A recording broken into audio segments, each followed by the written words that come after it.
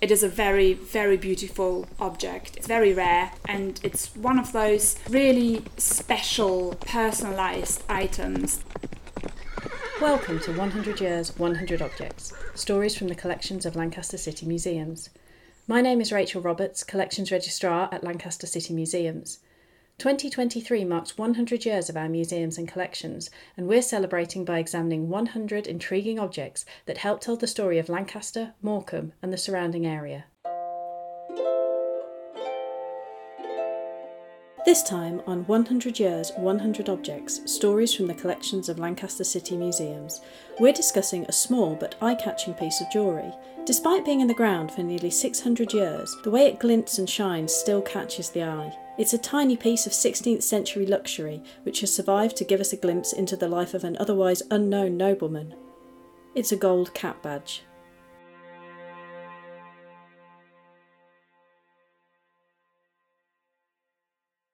This object is really quite small. It's under 6 centimetres across and its overall shape is an oval. However, it's much more complex than that, as it shows a 3D scene of two figures. Some small patches of the figure depicted on the right are white, but for the most part it's gold and virtually untarnished, so it shines as brightly as it would have done when it was brand new. It's a beautiful small piece of jewellery, but without knowing much about where it was found and the scene that it depicts, it can be a bit of a mystery. We asked Dot Boughton, archaeologist and assistant curator at Tully House Museum, to clear up some of that mystery. She told us a little bit about what this object was and the scene that it was depicting. This object is really, really beautiful. It's what's called a cap badge or a hat badge.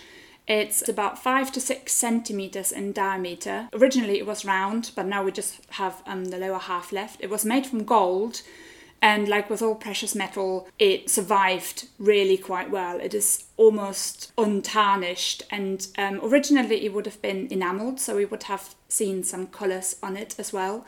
But sadly there isn't much left. But it is a very, very beautiful object. It's very rare, and it's one of those really special, personalised items that probably would have been worn by a gentleman on, a cap in the 16th century. It's dated from about 1530 to 1540. It's a sort of thing that Henry VIII could have worn, or rich men in his times would have worn quite prominently on the hat, especially if that had a black background. It would have been really, really very obvious, showing status and probably telling everybody, I'm a really rich person, look what I've got.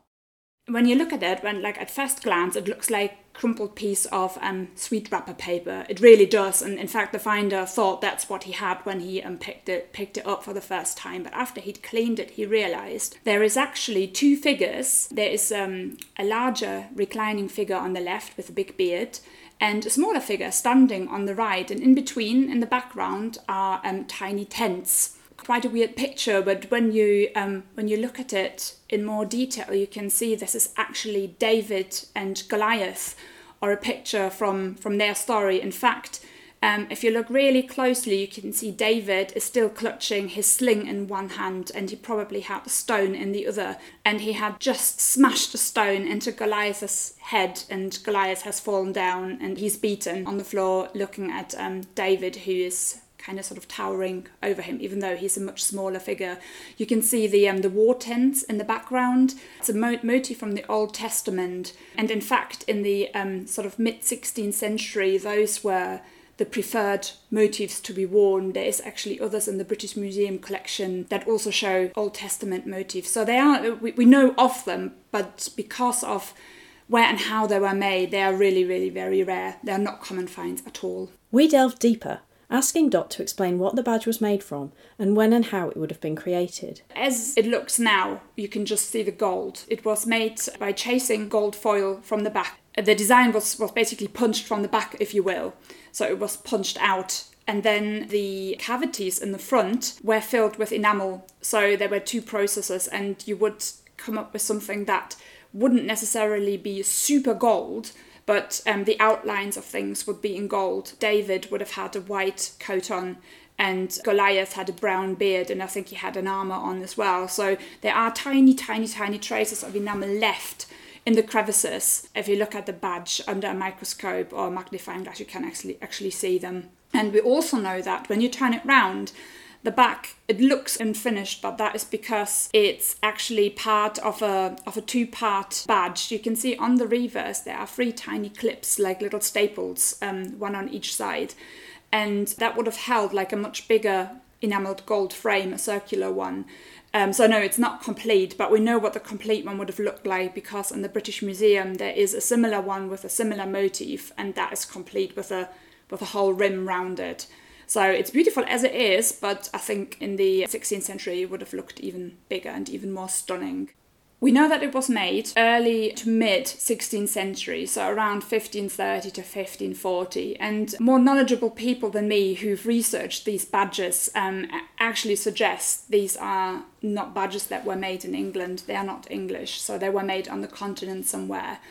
And you would imagine that at that time they would have probably come from either Italy, Germany or France, I would have thought. We don't know, but they are so rare. There's plenty of the lead ones made in England from English shrines, but these gold ones potentially, are not. They came from the continent.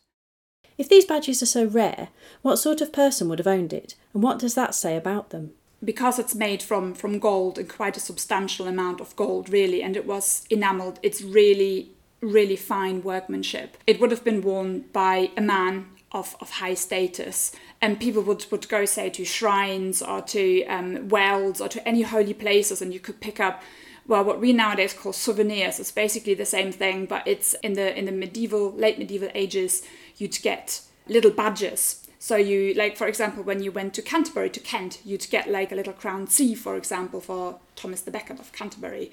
Or when you went to Walsingham, a shrine in Norfolk, you might come back with a little ampulla, a little vessel with some holy water in it, and it's got a W for Walsingham on it. They are not uncommon, but obviously these more common ones are made from lead, and they're really easy to make. They would have shone like silver, but they would have tarnished really quickly. You do get badges made in silver. One was found not too long ago in Lancashire, I think in the Ribble Valley. It's one of St. Ursula that was made on the continent. It came from a German shrine. They are really quite rare.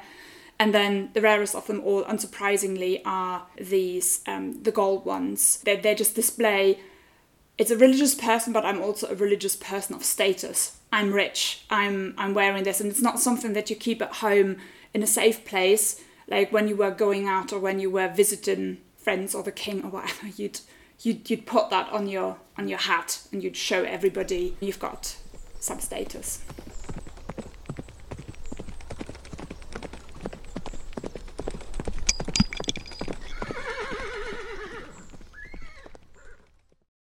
We asked Dot to tell us more about how the badge was found in 2014 and what processes it had to go through after it was found, and what all this can tell us about the local area.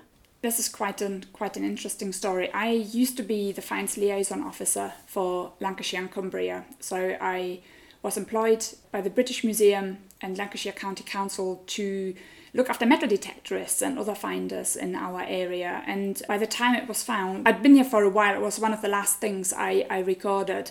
And I knew the metal detectorist really well. I knew him from Loon Valley Metal Detecting Club, Lancaster's Metal Detecting Club. He called me up very excitedly and said, I found something, I need to bring it round right away. I said, yeah, fair enough, gave him my address, and he came round. And we knew right away. I mean, he did think, oh, this is some crumpled sweet wrapper, because that's precisely what it looks like when it's got dirt on, but he cleaned it and brought it in. And I think, even though I'm not a specialist in medieval jewellery or pilgrim badges, I could tell this is very special. Then basically what happened, we completed the treasure forms, because it's older than 300 years and made of more than 10% precious metal. It needed to be reported to the coroner and the British Museum, and we kind of sort of did all the paperwork.